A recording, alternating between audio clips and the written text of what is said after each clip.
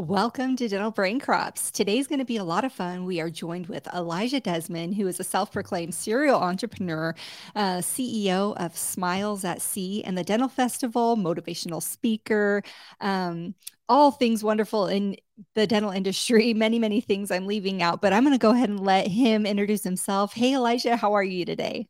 Thank you. As the timer was clicking down in front of me on the screen, it reminded me of a song. Have you heard of that I think it's Beyonce song called Level Up? Yes, Well, that's a yes, absolutely. five, four, three, two, one. Yeah, yeah, for sure. And I'm leave good. it to the DJ to already be thinking of the song that goes with our experience here. Yes, yeah, I am the dental DJ. That's for sure. I know I've been watching actually. You're out at the dental school in Arizona and then out at Heartland and then out in Florida. I can't keep track. Oh my gosh, I literally I'm on a high from the Heartland conference. So I was on in Cancun. So I emceed Oh, and DJ'd their conference, and literally I got to DJ on the ocean. It was literally like a dream. that is so great. Oh my gosh, I can't even imagine. It was fun. That's great. Well, hey, so tell me, there's got to be some story behind all this. How did you get from there to where you are now? Meaning, why dentistry? Yes. Well, that's a pretty easy question. My aunt is a dental hygienist. My Okay. uncle is a dentist. My mom is a dental office manager, and now my sister's about to graduate as a hygienist. And so, this was natural for me to go Hmm. into dentistry. I also knew that I did not want to work and do like heavy lifting labor and sweat outside. I can't imagine why. Yeah, I know, right? I mean, I'm sweating. Yeah. I got to be outside. But, anyways, it was something that was just natural. I knew I wasn't going to be practicing clinically for a really long time. But I knew that it made sense to go to hygiene school. I graduated from Ohio State University. I actually went to school for 6 years, graduated early from high school at 15, and went right into college. And it was an awesome experience. But I knew I didn't want to stay practicing clinically. What I didn't know is that I wanted to be an entrepreneur. And so I did my years in the operatory, and then I got out and started creating businesses. And so I graduated in 2009. It's so crazy. And I remember listening to people that said, I can't believe I'm X amount of years old or graduated. Now I feel like that's me. So it was 13 years ago that I graduated. And I've now created over 20 businesses. Not all of them worked, but I've created now over 20 businesses, sold some successfully. And now I'm mentoring a lot of people. I got plenty of free time helping as many people as I possibly can to give them shortcuts. And yeah, I'm just living my best life right now, I guess.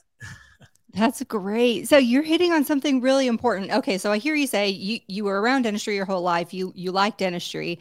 So you wanted to do it for a little while, but you already knew that you weren't going to be practicing forever Yep. in the office, right? And you had this aspiration to build businesses.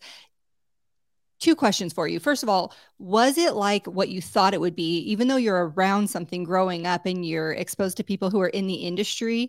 Was being in a dental practice the same as what you thought it would be? No, Okay, talk about that. no, because I mean, looking outside in, you go into the office, you visit with friends and family, you see them working on patients, you don't really know what they're doing.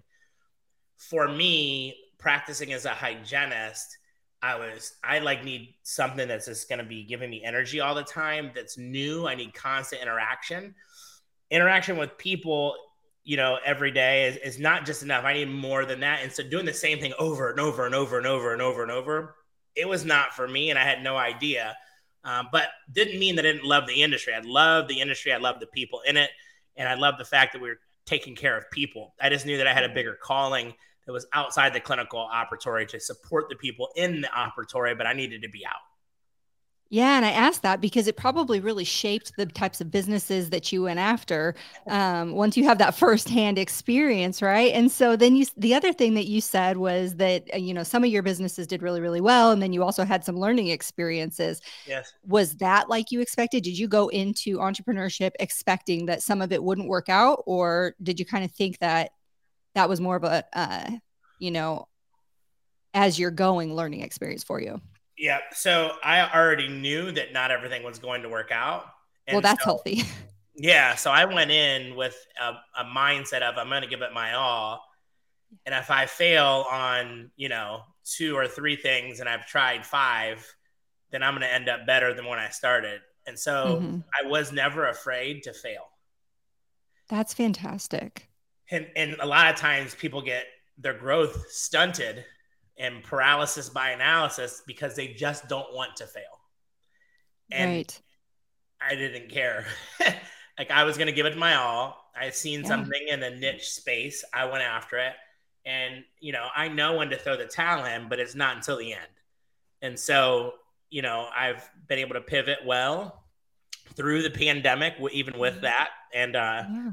and also just learn a lot of experiences while creating all these businesses on the way. So Yeah, and we could do an entire podcast on failure, but talk a little bit more about that because when you say, "Well, I didn't let it get to me, I just kept on going," I think one of the things that happens a lot is we internalize the failure and connect it inappropriately, connect it to our ability to see something through or our strengths or our weaknesses. It's really not connected. It's usually just more opportunity to learn and grow. So, what are your thoughts on that?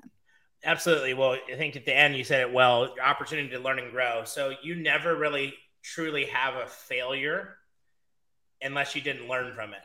And so some of my biggest failures were actually the biggest wins for me because they helped project me to the next level. And it also helped me to help a ton of other people to mentor them into the next level. Like, okay, here's what happened to me, and here's what you don't have to go to, kind of thing. And so it was really, really good for me to go through those failures. And the way I didn't let it get to me is because I knew I gave it my all. Right? Some people dabble, they half do this or half do that, and they put their toe in the water. I'm Mhm. diving in, right? And if I don't make it to where I need to make it, I don't get Mhm. down on myself because I actually gave it my all. And oftentimes people get super upset, but at the end of the day, did you give it your all or no? Mhm. And I've got this really good at following through on my promises and not being not procrastinating.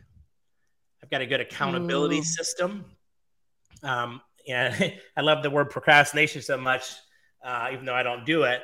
I tattooed that on my arm. I have motivation and determination without procrastination is the key to Okay. success.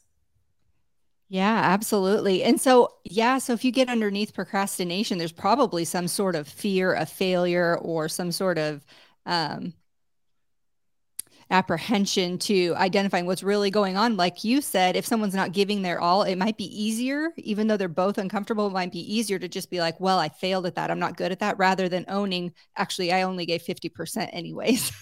Right, exactly. So it's helped me out that I have no fear. I really have no fear of failure. So that's really helped me out.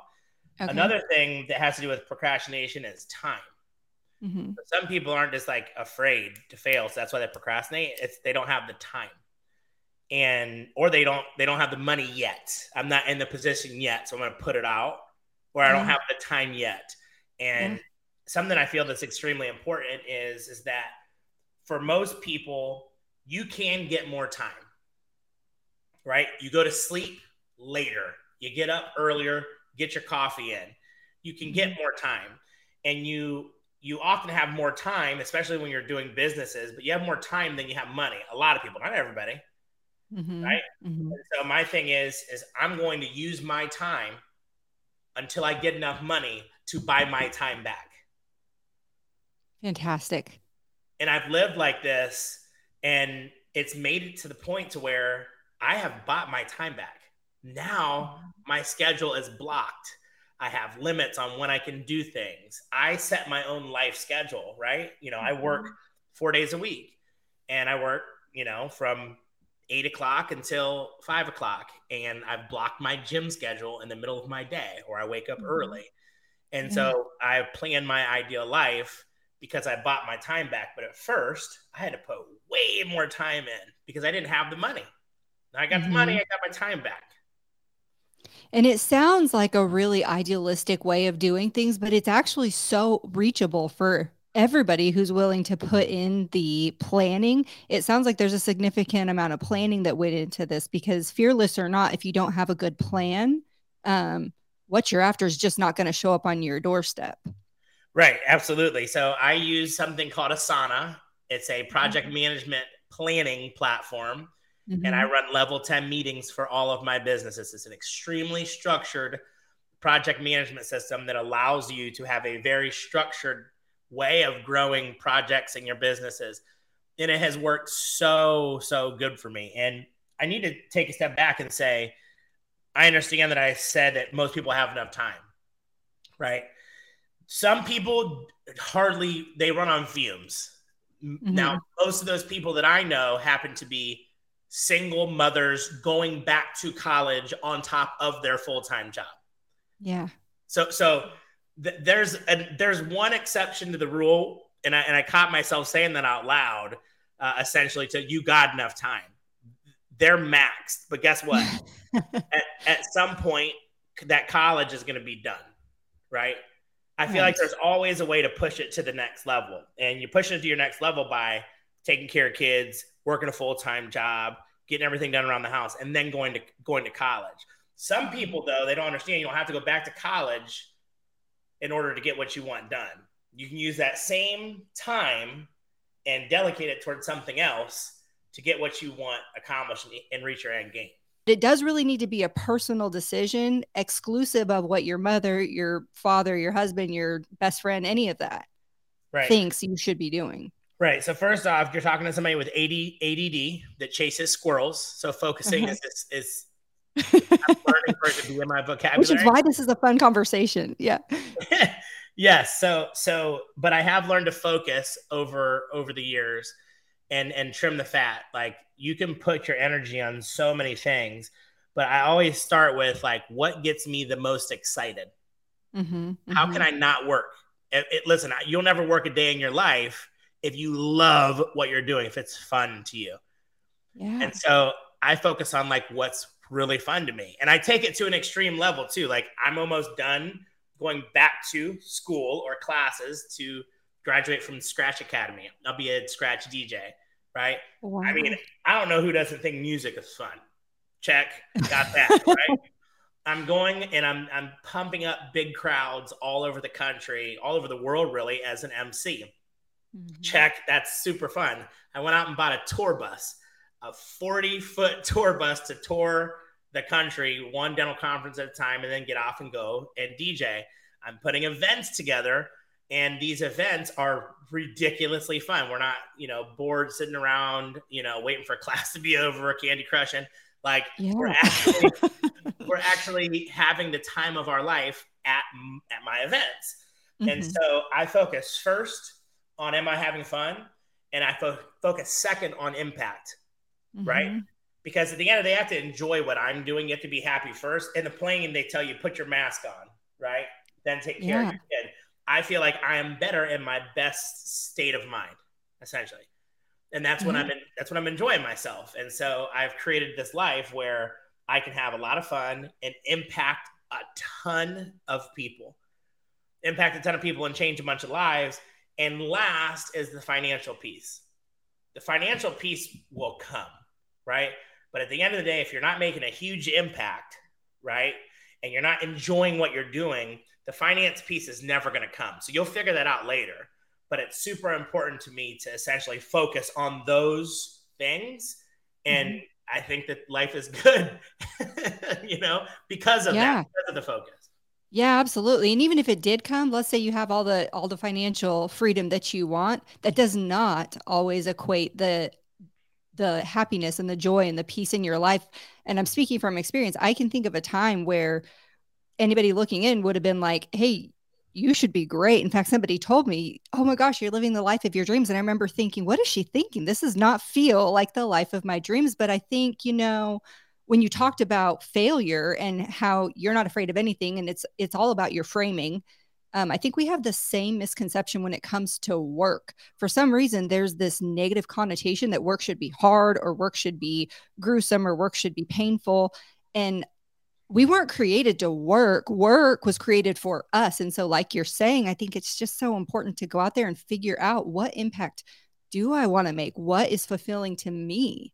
Right. Yep. Exactly. And you nailed it. You like when you said something, you took me back. You basically said like you could be making all the money in the world, but you can still not be happy. And that was me in 2012, 13, 14, 15. I was making a ton of money. I was doing consulting as a dental professional, consulting dental practices, which I don't do anymore. I'm built for the stage, not for the office. And I was making really good money. And, I had 23 offices all across the country, but I had no time for myself. I was walking into negative situations where I'm an extremely happy person. Negativity pops my bubble. And I felt like I was a counselor. I did not sign up to be a counselor. It doesn't matter how much money you're making, but if you sign up for something that you're not enjoying, then I don't care how much money you make. I know so many people that are extremely successful and miserable. They're successful financially and what they have materials, but inside they go home and they cry and they're not happy. And that exists because they're not doing things that excite them. They're not making the big enough impact. There's something that's deeper. And that's just it. What I found in my life and when I'm coaching others is that if there's not that self-alignment, and if you're not really clear on what you're doing and why you're doing it, and if it's not matching up with your true internal priorities, you're going to have to do a whole lot of work to ignore that you're not doing what you really want to be doing. And then it becomes the traditional definition of work, and it's hard, and you're just going day to day kind of through the motions, but you're not really living. You've become complacent.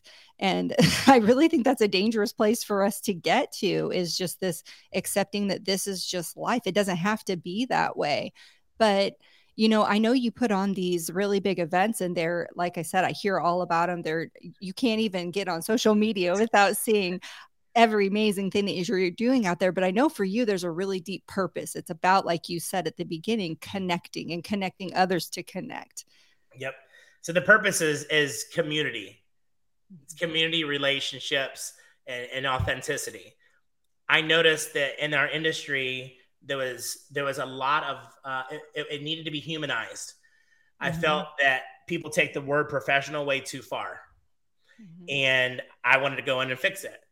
And so I basically created an environment where people could come and they can be themselves.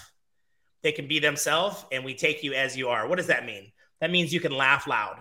That means you can go on the dance floor and you can dance and nobody's going to be judging you, right? You can have tattoos. Yeah. Like, you can listen to whatever music that you want and it's okay. You can dress differently. People are accepting you for who you are. So I sought out to go create a environment that essentially bred authenticity, and it worked. And it worked. And another thing, listen, how many times you go to a conference, you might see a couple people at the bar. Often, a couple people, not everybody, but a couple people. Now, I can guarantee you that a majority of people are actually on a regular basis or every once in a while having fun with their friends. Why? Because they feel comfortable around their friends or they're comfortable around their family. But dentistry didn't allow that environment to actually have fun, to have a good time.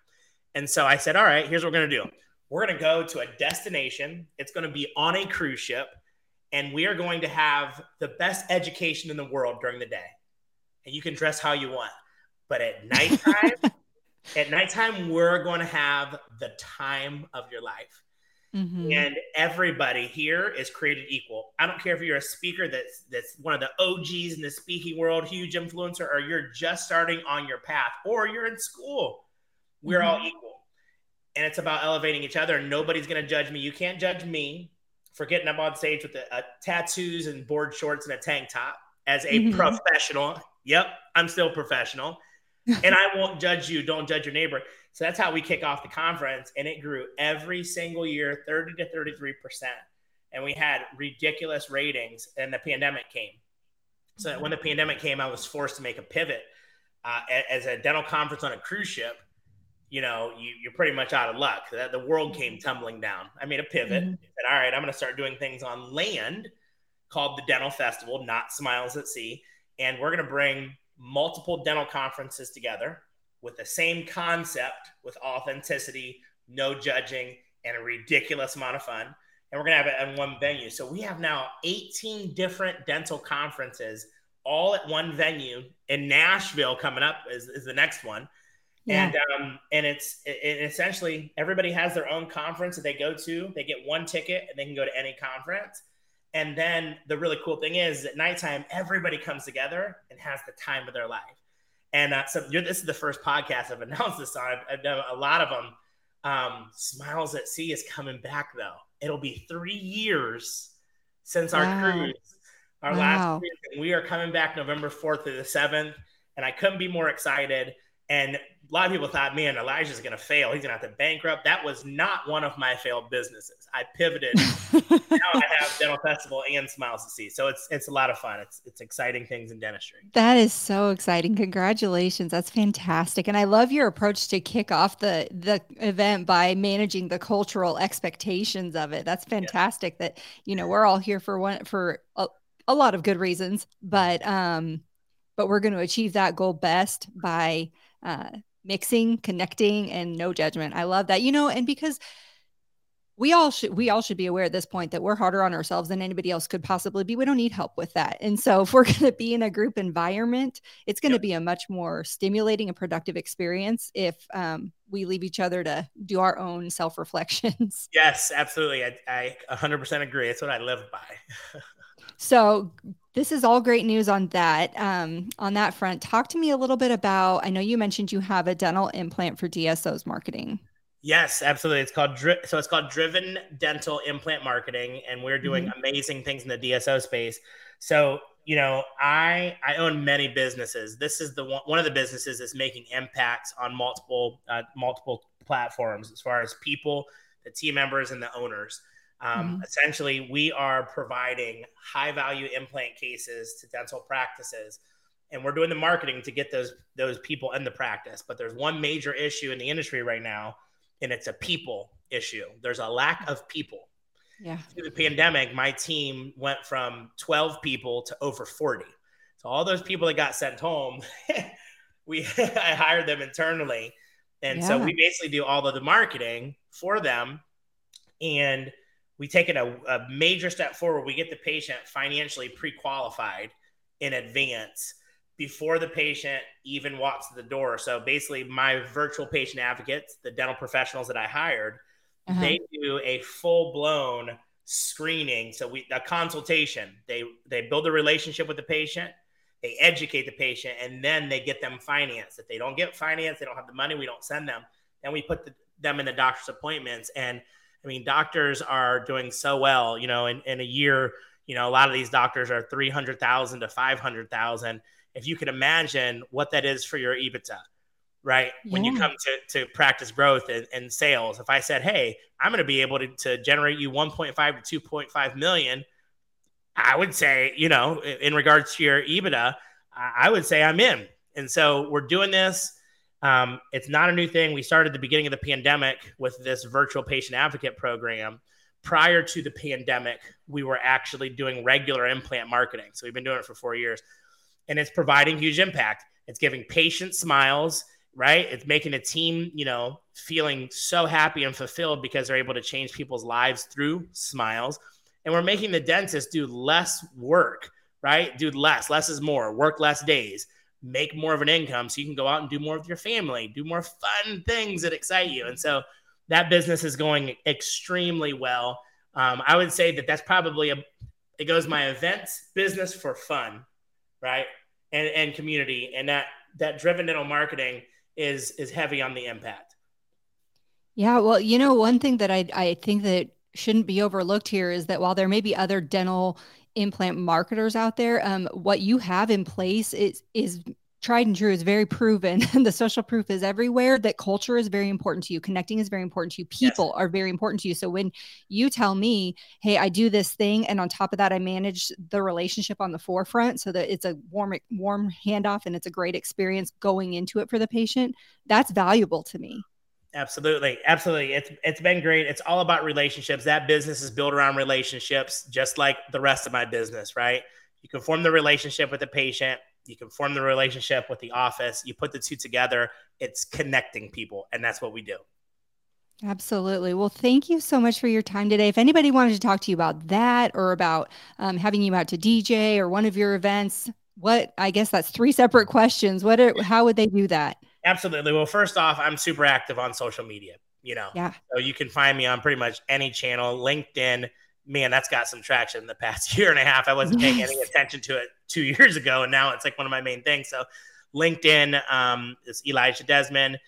Instagram is DJ Smiles or Elijah Desmond.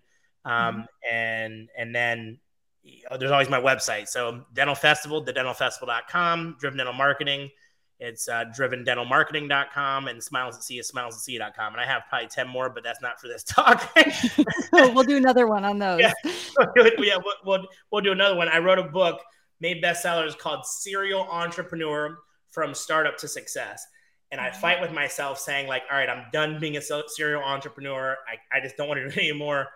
I just opened up another LLC yesterday. Oh, congratulations. I wanted the next book to be called How Not to Be a Serial Entrepreneur. Haven't had any luck with it yet. Yeah.